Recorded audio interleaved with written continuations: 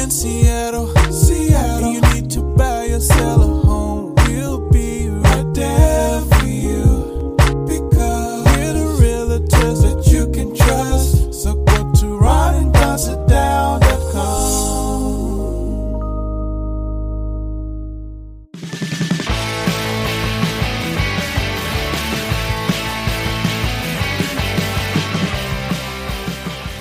You're listening The Ron and Don Show. to the Ron and Don Show. And yes, my dad's pretty annoying. All right, you guys, what's going on? It's episode number 252 now of the Ron and Don Show. And, of course, we are live from the Les Schwab studio. What is up, Ron and Don Nation? Hey, if you want to get in touch with us, this is how you do it. It's really... Yeah, you can go to ronanddonsitdown.com is the easiest way. You can get our free buyer's playbook, seller's playbook if you're in the real estate game or thinking about that. Or if you want to sit down and just have a conversation with us. We met with a gentleman today that's like, hey, I'm retiring in a year, and then I want to make a move after that so we can start the process way in advance. Yeah. Hey, coming up today, we have some very special guests, and we're just going to kind of spend these 3 segments with them. In fact, do you remember these gentlemen from a year ago when George Floyd was murdered, and now we can say he was murdered because just a couple days ago, a jury decided that Officer Chauvin murdered George Floyd, and now he's facing 40 years in a federal penitentiary. If you remember, about 11 months back, we talked to Ed Ewing. He's the executive director of Bikeworks, and I'll tell you what Bikeworks is in a moment. I met Ed a number of years ago. He's doing something really cool in our schools, you guys. He was taking kids and saying, hey, instead of joining a gang, why don't you join a group? And what we're going to do in this group is we're going to learn to build bikes. And in fact, we're going to reach out to the Cascade Bicycle Club, which you work very closely with, and said, let's see if we can get some bikes. Let's see if we can teach kids to work on bikes. Let's see if we can teach kids to ride these bikes. And then what if we created something called the Major Taylor Project? We put it in 17 schools, and then collectively, one time a year, we get on these bikes and we ride all the way to Portland. And that's exactly what they did. And I'm telling you, one year I got to watch this. I know you did it, and it still sounds crazy to me. Yeah, and I'm telling you what, it was life-changing. It was life-changing to watch these kids. And the connection, not only they had with those bikes, the connection they had with each other, and the connection that Ed had and has with him. Ed is here. We'll talk to him in a moment. Also, Doc Wilson is here. He's an organizer of the Peace Peloton. He'll tell you about the Peloton here in a moment. He's also a great life coach, a great business coach, and Ed and Doc are very best friends. Now, you may think, well, George Floyd, that verdict just came in. Let's have a couple black guys on the Ron and Don Show. That didn't happen. We've been trying to get Ed and Doc on for a number of weeks, and we didn't know when this verdict was going to come out. We kept pushing it, and the next thing you know, we scheduled this, and then the verdict came out. Ed, welcome. Doc, nice to have you here. And Ed, tell us a little bit about being the executive director of Bikeworks, because this is something that's brand new for you, right? Yeah,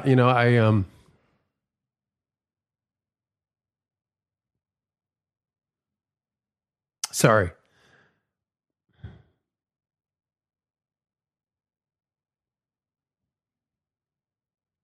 I am just so proud to be where I am. I'm so proud of my friend Doc.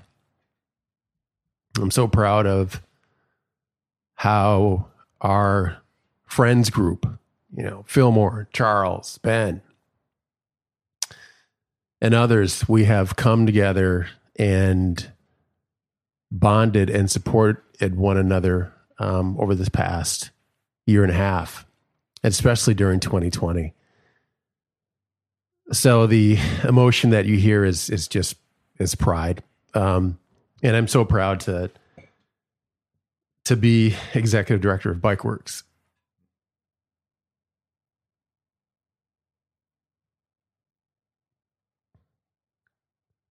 This is something that I have worked towards and fought for quite some time. And to be leading such an amazing organization with such amazing staff, young staff, energetic staff that is 100% in regarding racial equity and social justice.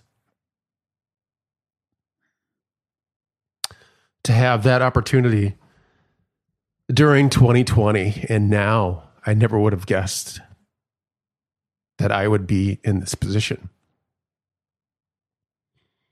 So I'm grateful and I'm very proud.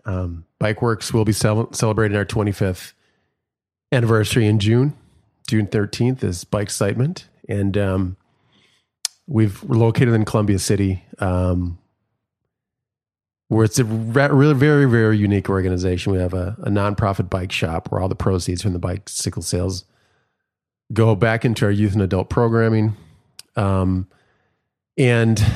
we sell only used bikes and used parts. And we have the recycle reuse department that processes over 8,000 bikes a year, 8,000 donated bikes a year that will either fix up and refurbish and sell in the bike shop, or work them into our youth programming, or give them away for free to people who need bikes. And then we have our programs team. The programs, we're very well known for our youth and adult programs like Earn a Bike. We work predominantly with youth of color. And we're very intentional about that. We have girl-specific programming. This year we're launching a bike pop specific leadership cohort that filled up right away, immediately. And we're really taking the time to engage with community authentically, and to ask both youth and adults, how did 2020 affect you? We know that 2020 disproportionately affected Black and brown youth and Black and brown communities, and just the social and emotional impact of not being in school, not being with your community, not being with your friends. And what can we do with a bicycle to help close that gap for a lot of students, for a lot of communities, for a lot of adults?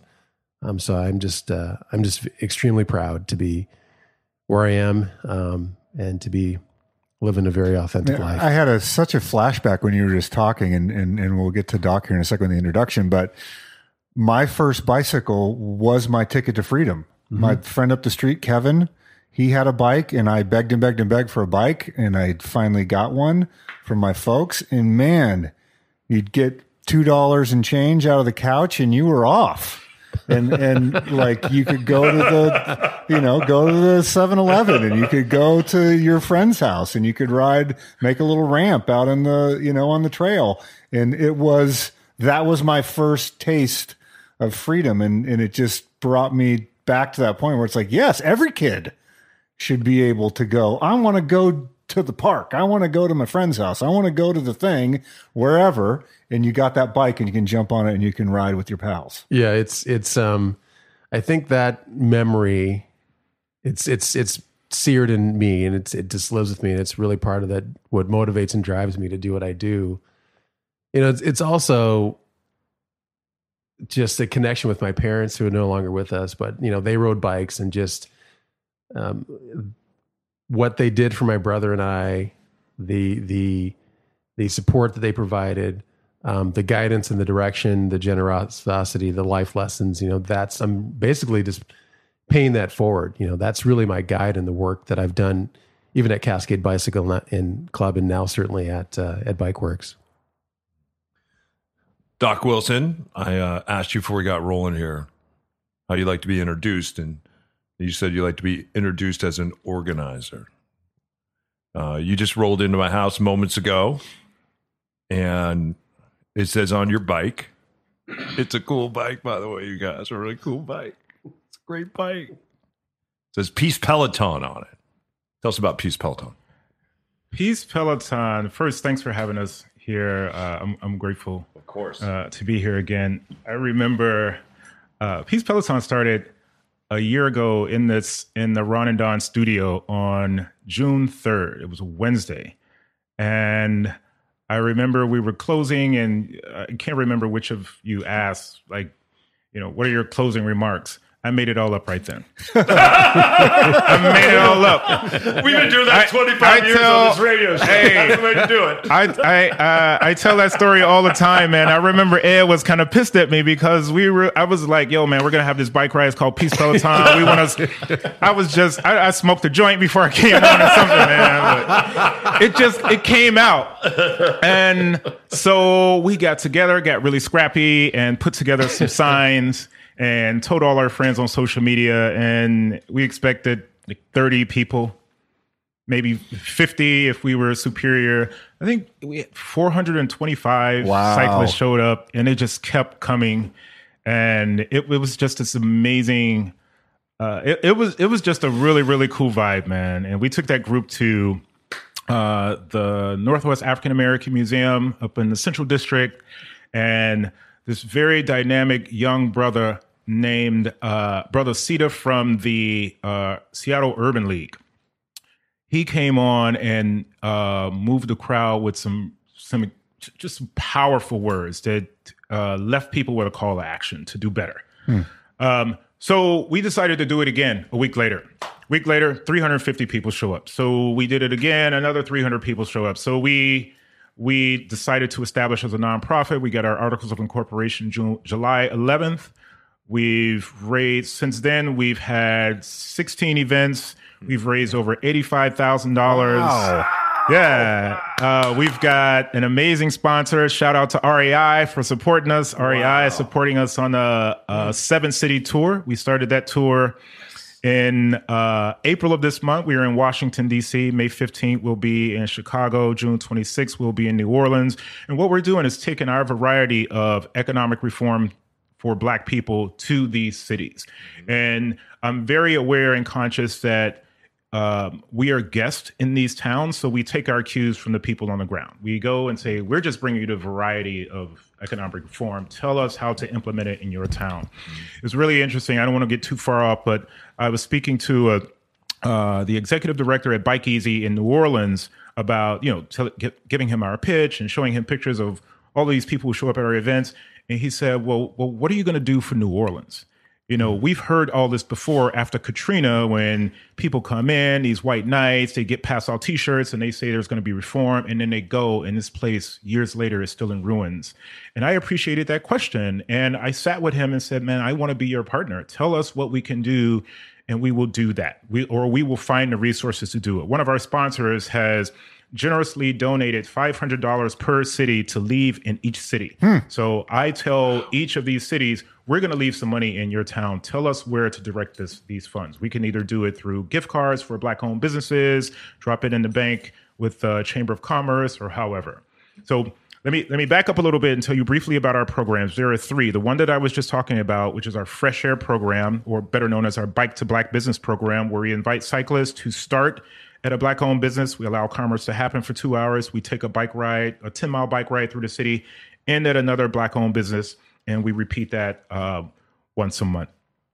Our second program is our Business Catalyst program. That's our larger overarching program. And one of the projects under that program is called Makers Market, where every third Saturday and Wednesday we meet in Columbia City and Yesler Terrace, and we invite Black makers and creators to sell their wares to the general public. We just worked out a partnership with Downtown Seattle Association, where we're going to occupy Occidental Park starting the third Wednesdays. So it's going to be a night market from 5 to 9. I can tell you more about Peace Peloton a little later, but our third program, about that project a little later, our third program is our only fee for service program, and that's our equity and inclusion program. And it's a consultation service where we meet with the Microsofts and Amazons of the world who have diversity initiatives, but they're falling short of their goals. So they come and speak to us, and we help augment their. I'm not saying that we have a contract with Microsoft or Amazon, just an example. But we help. But augment. You would. Yes, absolutely. Doc at peacepeloton.com. So we will help augment those efforts either through talent acquisition or some sort of coaching. Do you want to make up anything in your closing arguments of segment one? No.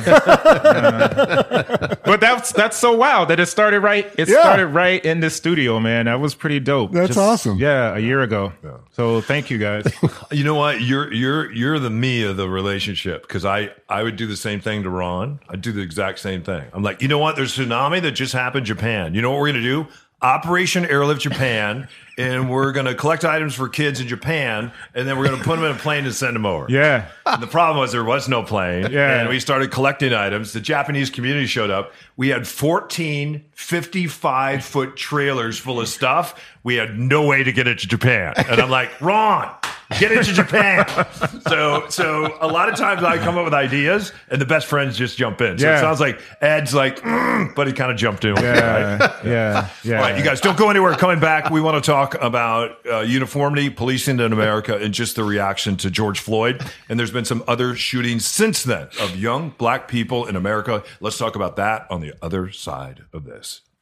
It's just like talking to a longtime friend. They are so fun, and they were so fun to work with. When it comes to your real estate journey, you need an expert team and a playbook.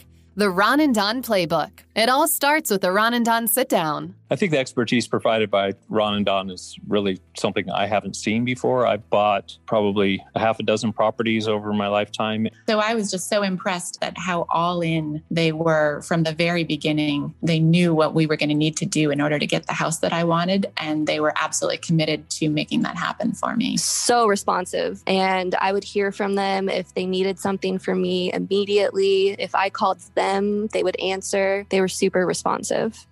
Don was a bit of a magician, being that like there was things that nobody knew the answers to. It was remarkable. And I would get the call, hey, I was able to get the plans that if we don't buy this house. And I get the call and there's 4 boxes of plans. It was amazing. The sale price was $55K over ask, and that just blew us away. We were absolutely ecstatic. Thanks to their skill to negotiate, we are so grateful and so happy and so pleased. They were 1,000% instrumental in making this deal happen and making sure we closed on time and that I was able to get into my dream condo. I'm just absolutely thrilled. I mean, I knew that this was going to be hard to find, and we did it so quickly and got just the perfect house in exactly where I needed it to be at a price that I feel really good about. So I could not be happier with my experience. I really felt like I could trust them. They made some promises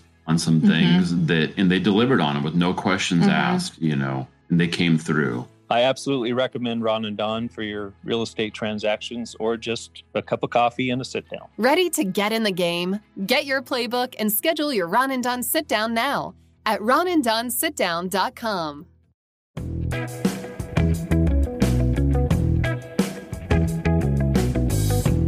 You're listening to The Ron and Don Show on the Ron and Don Radio Network. ronanddon.com. All right, you guys, welcome back to episode 252. It was just a couple days ago, and by the time that you're hearing this broadcast, it'll be a week ago, that we saw the George Floyd verdict in Minnesota. Since then, some other officers have shot other young black people. And believe it or not, that was the first time in the history of Minnesota that a police officer was convicted of anything by killing a black citizen. Doc, I'm gonna start with you. What is your reaction to the George Floyd verdict? I think even before the verdict, I was in the space of, what are the outcomes? What did we learn from a year ago? And how are we going to continue to take those forward to bring people closer together? So it was more so around, let's take this lesson. Let's digest what happened. Let's internalize it and figure out what we can do to elevate as a human being. What can we do? What can we uniquely do to improve the way we interact with other humans? That's what I was thinking about. So I don't know I'm glad that the verdict came down the way it did, but I don't know that I would have been. And this is the sad part. I was preparing for a not guilty. That's what I was preparing for, and I was already kind of prepping myself to just shake my head like, That's the world we live in. Mm. So reaction, I think I'm more about outcomes. Now I talked to you before the interview. What next? What do we do now? We can wear t-shirts and that would be cool, but what do we do to change, to no longer tolerate the broadcast of murdered Black men on television? How do we stop that? Do you think, I've heard some guys talk, including I follow Killer Mike, the rapper on Instagram, and he's talked about, hey, we need to go after qualified immunity in every state. And for people who don't know what that is, if you're a police officer in the line of duty, most things you get immunity for. That's why it's so hard to get a conviction, is because they say, there's these buzzwords. I felt threatened. I felt endangered. They had a weapon, et cetera, et cetera. I thought it was a taser. Right. You use those, you use those buzzwords and it invokes qualified immunity. And the law, basically, the theory of the law is if you're in a life-threatening situation because of your job, then you're immune from something like a homicide when it happens. And so a guy like Killer Mike is saying, we need to modify that or bring that up to date so qualified immunity isn't as ironclad. And they're hoping that, maybe this case can be the first brick in that wall. Do you think about those sort of things as well? I also think about the training of law enforcement officers. I mean, I've heard that I don't know. Can't think of any law enforcement officers in my family or close to me, but I understand they get limited training on firearms. So maybe it's a training issue. I don't think it's just one issue. Yes, qualified immunity, leave immunity out. Just qualify your actions and be accountable for those, right? And then just get better training. Just get better training. Surround yourself with people who don't look like you and interact with them. Get in a community. Find out what that looks like and feels like. Be uncomfortable for a while. We've been uncomfortable for a while. Right. Welcome to our space. Yeah. Ed, your reaction to George Floyd and then some of the shootings that we have seen since that time. In fact, there was a shooting within minutes in another part of the country in Ohio. I was preparing for not guilty myself, and it's unfortunate that we have to think that way. It's unfortunate that space in our minds is occupied with doubt, with actually qualified doubt. Like you said, Ron, this is the first time in Minnesota state history that an officer had been convicted. Growing up in Minneapolis, not too far from where George Floyd was murdered, I mean, I was not used to, but it was very well known that, Minneapolis police force, it was just fraught with issues. So it's just, you just kind of grew up with that, and so even when I heard the guilty on all three, I was like, okay, let's keep going. And those are the words of my parents. My dad would say, hey, you still got to go to work tomorrow. You still got to go to work tomorrow. You still got to pay those bills. You still got to, let's keep going. Let's keep going. And so that's for my mind when is okay, great. Who's next? What about Breonna Taylor? What about Ahmaud Arbery? What about, who's the young brother that was murdered in Colorado? I forget his name, but it's unfortunate that I'm forgetting his name because there are so many.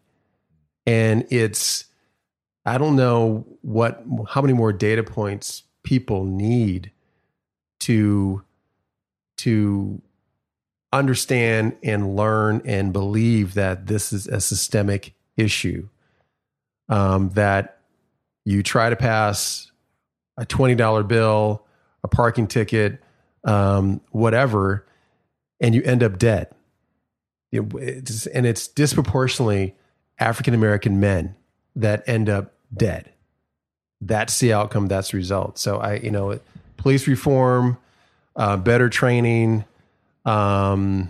How do you guys feel about, because even in Seattle, they had this defund the police thing, and it's easy to knee jerk against that and go, that's crazy. But if you stop and think about it, you're like, okay, I can see the logical thread. Yeah. But then you go, well, how would that work practically? I mean, I don't think anybody's necessarily like, we want it to be Lord of the Flies with nobody to call for any reason. But like, how do you process these concepts? I did not agree with defund the police at all. Refund, re-examine, sure, but defund, no. Because we saw what happened. I mean, where is Carmen Best now? Right. And with that, I mean, I personally have friends, black police officers, that after that happened, they just like, I'm out. So when they're out and they're in the communities in which they serve, they're in the black communities building those relationships. When they leave,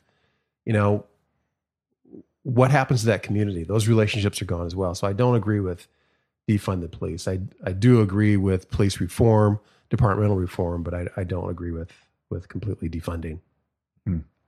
Elijah McCain, and it's not because I'm smart, it's because I just looked on the internet. Elijah McCain, yeah. Elijah McCain. Yeah. Walking home from the store was, quote unquote, questionable, was questioned by police. He questioned back, like, why are you stopping me? This is not right. They detain him. I'm not sure what happened after that, but they ended up giving him some sort of sedative that killed him. This is this kid a wonderful kid, who was just going to the grocery store, coming back, and whatever time later ends up dead. No criminal record, no nothing, ends up dead.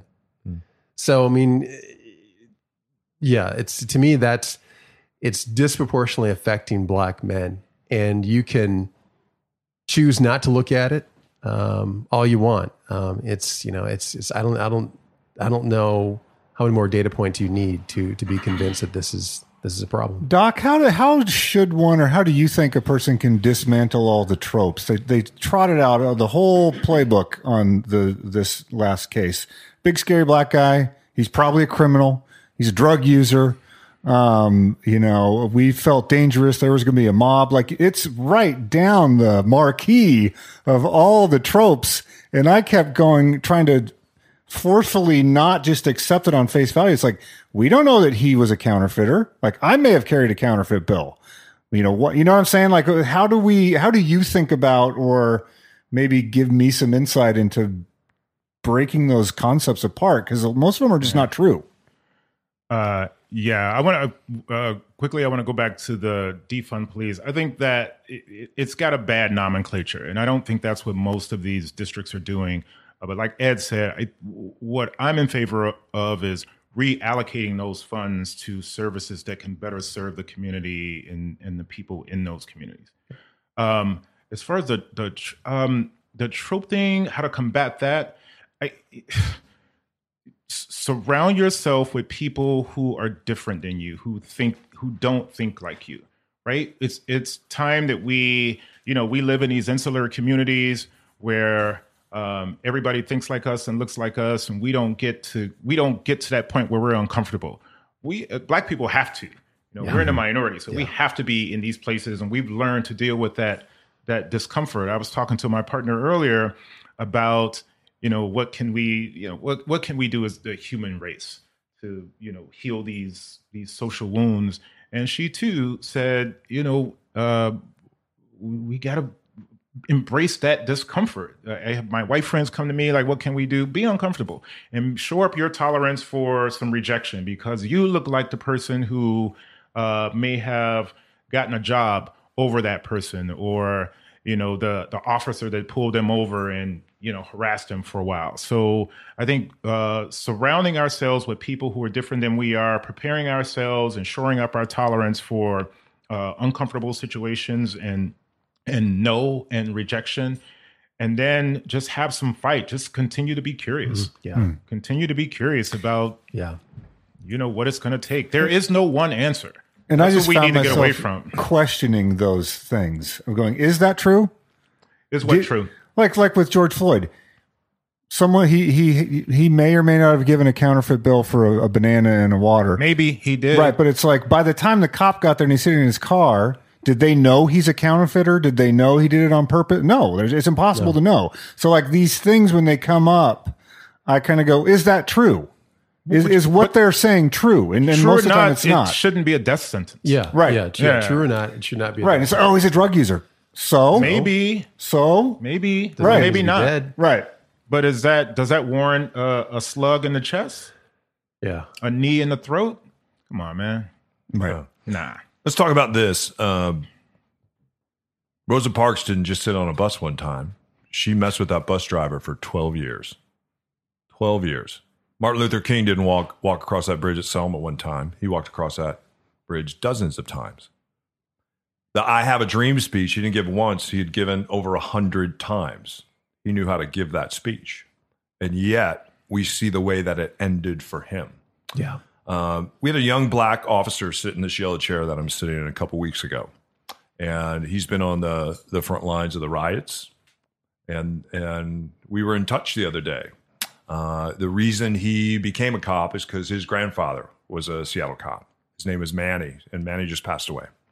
And so this young officer was sitting here, and he said, he said, I was watching that George Floyd verdict, and I was saying to myself, depending on how this verdict goes, I may have to walk away. He said, I was preparing myself to walk away from the profession and find a different way to do it. Do it like Dr. King did it. Do it like Rosa Parks did it. Maybe what I have to do is fight the system from the outside instead of the inside. Ed, talk to me a little bit, because you understand the inside and the outside. Mm-hmm. I've been with you at a breakfast where there are 1,000 people at that breakfast, and you may have been the only black man at that breakfast. Mm-hmm. But you're a very important, influential black man at this breakfast, and you were hosting this, and you were nice enough to invite me to come and to share a couple things. What do you think about that as far as young African Americans, and what do you tell kids? Because you deal with a lot of kids. Mm. Because the fight continues, right? Yes. Does it continue from the inside or from the outside? You know, it's a great question, and it's amazing. We have, at BikeWorks there, it's just some young, talented black staff.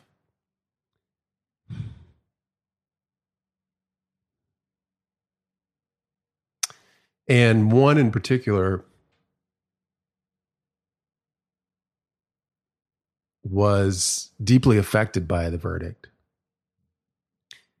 and took the time he needed to process.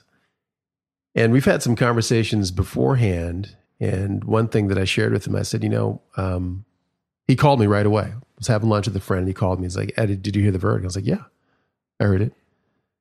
And I could hear it in his voice. And one thing I said is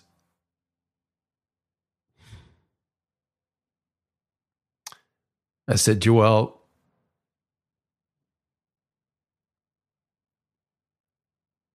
my experience in dealing with this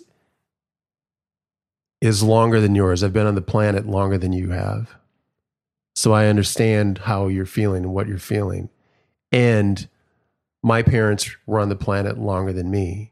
So their understanding was different than my understanding. And take the time you need, and we need to be in the long game. We need to play the long game. I've had that conversation with a couple staff members of color. And it doesn't mean it doesn't affect me. It just, it's sustainability, it's survival.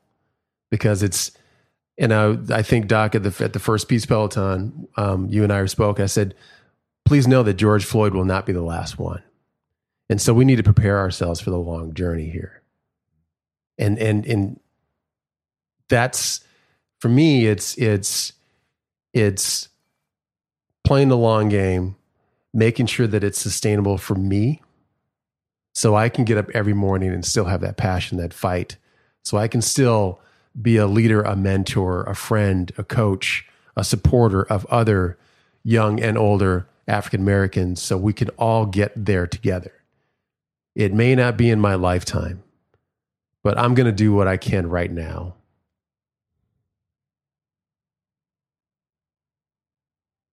To make sure that I bring others along and to make sure that I'm in the game. And so I have to make it sustainable for me. Doc, one more question. Ron asked this young black officer a very important question. We're going to ask you that question. Do you remember what you asked him? No. This is the question that he asked, so I'll ask it. He said, do I need to take my white privilege and give it to you? And this young black man said no, but he thought about it. He sat here and he thought, and I thought we were going to have to turn the microphones off because I thought he was stumped. He wasn't stumped. He was just thinking, so thoughtful. He said, no, Ron, you don't have to give your white privilege to me. He said, but would you take your white privilege and would you elevate the rest of us? And would you elevate the brothers and sisters in my community as well as your community? Doc, your thoughts on that? Yes, you do. And I think I'm saying the same thing as this young brother you're talking about, but we're saying it in a different way. Yes, you do have to extend you do have to give your white privilege to others, because depending upon how you define that privilege, if you trace your economic lineage back to would I have been in this position had I not had these advantages, and how did these advantages come to be? These advantages came to be through the systematic oppression of a certain people simply because they have more melanin in their skin. So I am for reparations. I am for paying it forward, and I am for collective brain trust and economic trust of, all boats rise when the tide rises, right? So I think it sounds like I'm a bit more forceful than the police officer, and I respect this young brother, but yes, your privilege needs to be extended, just like I have some privilege that I extend to people to help elevate their livelihoods. Yes, absolutely. And that's the discomfort that I was talking about earlier. When my white friends come to me, and they come to me all the time, what can we do? The very first thing I say is write a check. Write a check. The same way you appreciate the arts and you send money to the Seattle Art Museum, the same way you appreciate the ballet, the same way you appreciate the Girl Scouts and the Boy Scouts, appreciate the work that this organization or organizations like ours is doing. And the way that we advance our aims is through donation. Yeah. So write a check. We come back. Doc brought up a word that I think is really important: proximity. Let's talk about how all of us that are listening right now can get ourselves in the proximity of people that don't look like us, so maybe we can understand them better. Let's talk about that on the other side of this.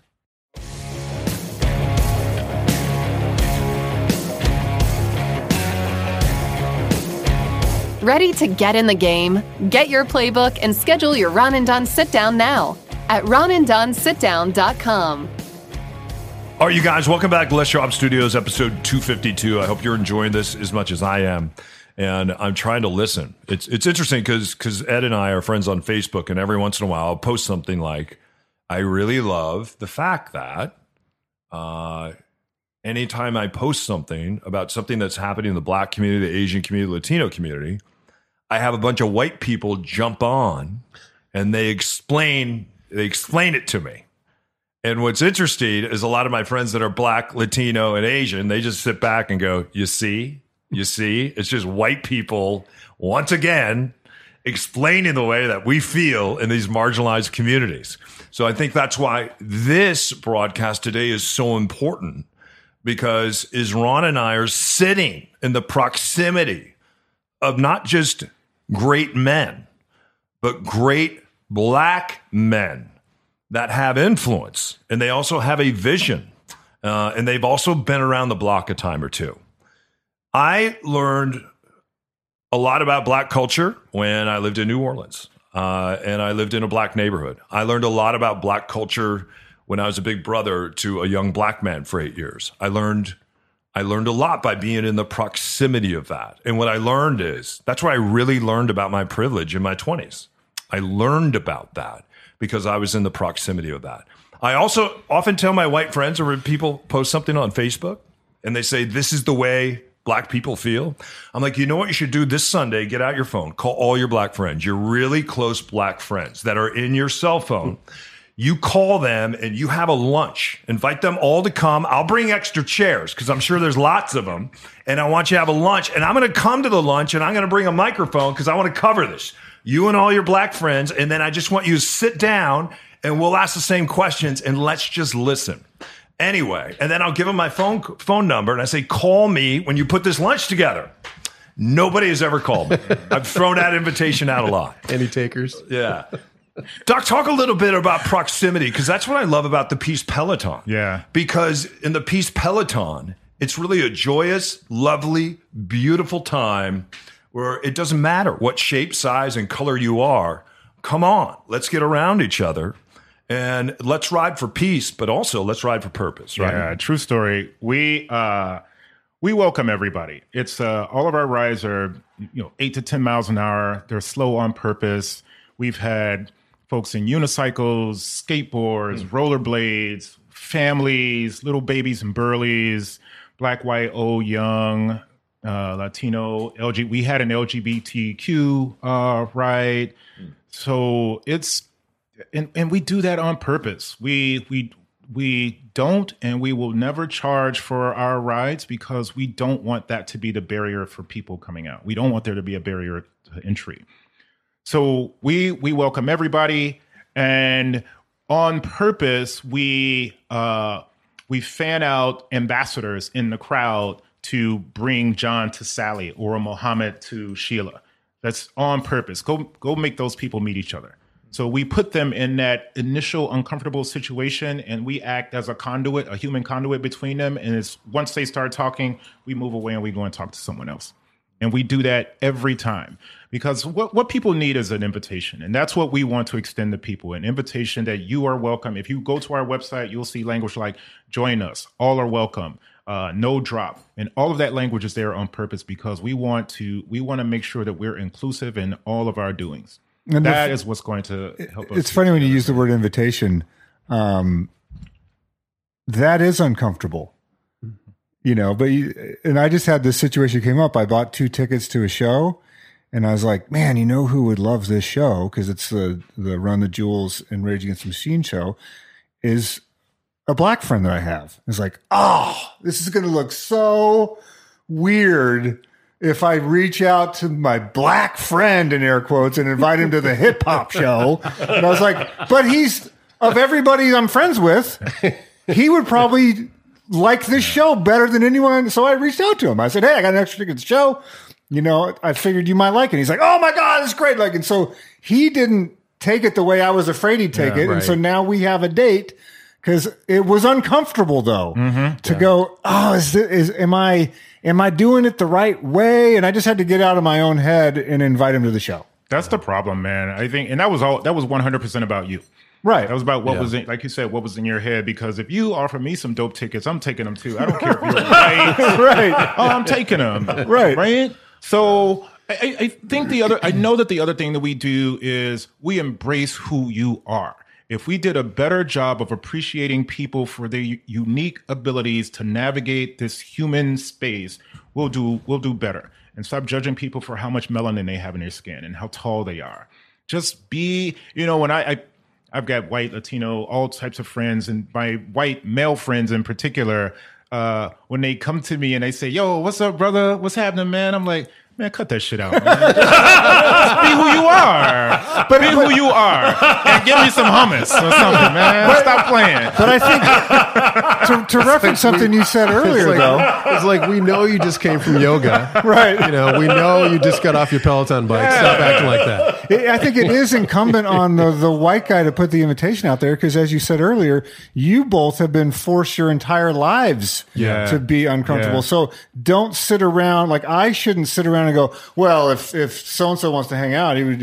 It's like, no, it's on me to do the invitation. And maybe the 6th time, if he invites me, that's fine. But like, I feel like it's my job to do the inviting because of that reason. Yeah. And that is that privilege. I mean, that's because in that uncomfortable feeling, you can tap out at any time. Right. You can tap out and say, I'm not this time, I'm going to wait. But for someone of color, we have to learn how to navigate white spaces it's just a matter of survival. I don't know any, especially in Seattle. I mean, I don't know any space that you go to that's going to be, it's going to be predominantly black all day. It's like sooner or later, you're going to want to run into a white person. You're going to have to learn how to navigate that. Whereas on the other side of that is, it just blows my mind of people who are in their 50s or 60s or whatever, and having their first black interaction ever, in 2021. It's like, I don't get that. I don't understand that. I don't know how you do that, and it's that is the privilege. And people are saying that, I don't have any white privilege or it's like, just by you saying that, yes, you do. Yes, you do. And it's not that you've got your shoulders back, chin out, and you're walking around, I am privileged. It's just the fact that you don't have to think about this shit. Right. That's your privilege. That's it right there. And so, as Doc shared earlier, it's this be uncomfortable and flex that muscle. And the more you do it, the more you will be comfortable and the more you will learn about yourself. It's about learning about yourself, not about, it's like Doc and I have been this color all of our life. It's like, this is an opportunity for white people to learn about themselves and get over their own shit. Yeah. So we talked with Doc about proximity. Ed, if you want to touch on that, this is my last question for you, though. And I've shared this before, but I think it's important to share. When I lived in fact, I talked with my mom about this yesterday. Just the overt racism that I grew up around, even in my own family, in the Midwest, in Chicago. And when I moved to Seattle and I moved to the left coast, it didn't feel overt to me. Mm-hmm. When I lived in Dallas, though, and I lived in New Orleans, wow, it was Chicago times 10. And then I came back here to Seattle and I said something on the radio one day, and you challenged me and you were angry with me. And you're like, you know what? You're not talking about maybe overt. And you're like, you see the overt, but Don, there's also a lot of covert. There's a lot of covert racism here. And you challenged me to do my work. You're like, Don, I'm not going to do your work for you. You need to do your work. And so I leaned into that. And at first I was kind of hurt by it. I'm like, oh man, I'm in Ed Ewing's crosshairs. He's mad at me. But it challenged me to do my work and start asking questions. Talk a little bit about people doing their work, because last time you and Doc were on a year ago, I remember you challenge our audience to just say, hey, I'm not the encyclopedia for white people for what's going on in black culture. Proximity, come to the Peace Peloton. But at the end of the day, hey, white people, you got to go do your work, right? Yeah, I think, and then again, when you want to tap out or when you want to sit on the couch or stay on the couch and go, I'll do that tomorrow. Know that that's your privilege. Know that that is your privilege. And, that's your choice. So you're choosing to be that way. I think when George Floyd was murdered, I probably was in either the high 30s or low 40s for white friends that I haven't heard from in 20 years, reaching out and saying, how am I doing? And, I'm like, well, how do you think I'm doing? How do you think I'm doing? So what I've been doing since then is letting, and it's usually the other person rambling. And so I just sit and wait until they're done and said, so, what do you want to do about it? What do you want to do about that? Or I've said to a couple friends, or not friends, but acquaintances, like, you know what? You're wasting my time right now. I will gladly tell you my time is valuable. I will gladly weigh in on your proposal. I'll gladly weigh in on your organizational strategy for diversity. And you're going to gladly pay me for that because my time is valuable. And I think, again, if how many more data points do people need to know and realize that this is a problem and this is the United States? This is us. How many more data points do we need, even in 2020, even with the vaccine rollout and administration? It's like disproportionately white, who is disproportionately affected by COVID, people of color. It's like you watched a black man murdered on TV. How many more data points do you need? And if you don't want to get it, now you're choosing not to get it. Well, and the simplest thing, and this was after our conversation a year ago, it's not hard to go to Amazon or the web and say, important black authors. Right. Like, go get a Ta-Nehisi Coates book. Go get a Baldwin book. Go read a PDF online. Like, so, I mean, I read, I think, 3 books since then, like specifically just sought out an important black thinker. Because Ed said on that broadcast, he's like, Ron, did you order it and buy it, or did you read it? Right. And every time I buy a book now, I'm like, oh, I bet you were in my head. I'm like, don't tell him you bought the book. Tell him you read the book. Right. So I didn't read all the books. I read 3 books. But it's more books than I had read before that. Right. And there's one thing that Doc, you said a year ago that stuck with me is like, no more going backwards. 2020 was a huge backstop for me. So I'm no longer letting people off the hook. I'm no longer not having the awkward conversation. You know, I said this at a Bike Works staff meeting and a board meeting, which I've been very impressed with, is that there was some question about, should we talk about the trial? And a white board member just on Tuesday said, hey, you know, can we take a moment to talk about the verdict today? And I was so encouraged that this person took that step forward. And I said, if we're the social justice minded organization that we claim to be and are and want to be better at, then we need to hold space for conversations like this, because this is not going to go away. This is just part of who we are. We embrace these conversations, and that's how we're going to learn. Mm-hmm. And so that individual took the time to be uncomfortable and to acknowledge the elephant in the room and not to tap out on that. And so for me, again, going back to something you said, Doc, you know, there's no more excuses. There are no more excuses. And I'm going to live the rest of my life that way, holding people accountable, letting it be awkward, because it's been awkward for me and uncomfortable for me for almost 56 years. And so holding you accountable, holding the awkward space for 15 or 20 minutes, and that you might learn something about yourself, you know, to me, it's like a small moment of your life to learn something big that has affected black and brown people for 500 years. Before we get out of here, ask Doc first, and then ask Ed, and usually Ron and Don take the final say, but not today. So, Doc, I will give you and Ed the final say. We'll kind of start with you. Doc's announcing he's climbing Mount Everest. I am going to say one thing, since I don't get the final say. I just want to inject this.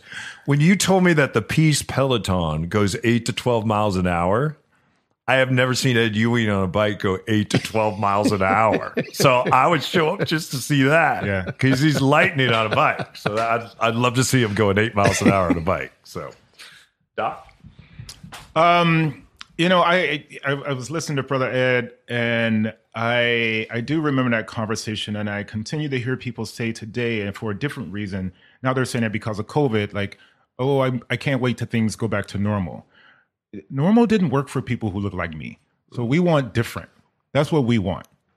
And I know how I can make different for myself and my household and my community, and I'm going to continue to engage that. So I can talk a little bit more about that at some other time, but I just want to give a shout out to the Peace Peloton volunteers and everybody who comes out to support us. I appreciate that it started in the studio, and we've got a lot of exciting things coming up May 8th. We've got this really exciting Fresh Air event on May 8th where it has an Asian theme, and we're bringing back the Native, Asian, Latino, and Black communities together for one ride. We're going to start at Myrtle Edwards Park, have yoga in the park. We're going to do take a ride through Hing Hay Park in Chinatown, and have a couple of representatives from the Chinatown International District community come and speak.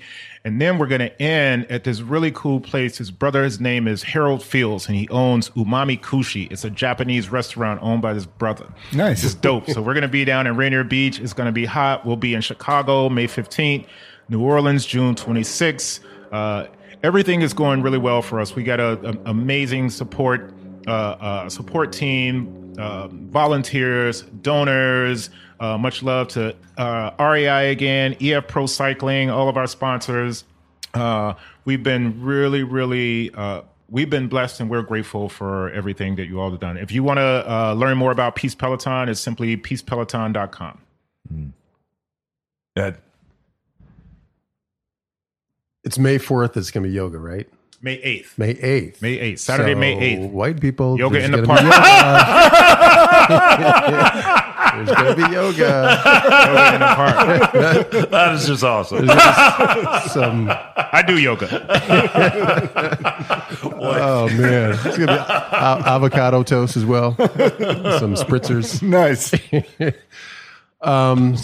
Bikeworks is a proud supporter of Peace Peloton as well. And it was just a natural fit. And I think, again, I just love how we all, what I mean by we is Doc and this group of brothers and sisters that we hang out with and ride and talk with and camp with, is how we've all supported one another over the last year, especially the last year and a half. And we will continue to support one another. And we're all thriving with a very, very clear vision and purpose, and making ourselves available for one another. I think I want to go back to a comment that you said, Don, as far as privilege and sharing privilege and giving privilege. And I look at it as leveraging resources, leveraging your access. The word lift up and amplify, those words really kind of bother me. I prefer get out of the way. Leverage and get out of the way. Leverage and move aside, because we know that in the Northwest, like you were talking about overt racism in the South, in the Northwest, it's a lot of gatekeeping. It's a lot of process. It's code. And so I prefer to say, just get out of the way. Get out of my way, please. And do your work, leverage your access, leverage your resource, and do your internal work. And if you feel privileged, look at your life and where in your life that you can give that stuff up, move out of the way. So, I those are my thoughts. And I have yet today to do a yoga class. So I'll meet you at the end of the ride. The yoga. Yeah. I got a couple bikes that mean a lot to me. I rode these bikes across America. I'd like Bikeworks to have those. Thank you. And Doc, I'm going to write a check today. Am I writing the check to you, or who am I writing? No, this write to? it to Peace. If you write it to me, I'm going to buy another bike. Okay. Write it to Peace Peloton. Okay. I'm going to write a check for $500, Peace Peloton today. Thank you. And Ed, I got 2 bikes. Thank you. For you. Yeah, so you can use them. And then I'm going to get out of the way. Thank you. Get out of the way. I appreciate you, brother. Yeah.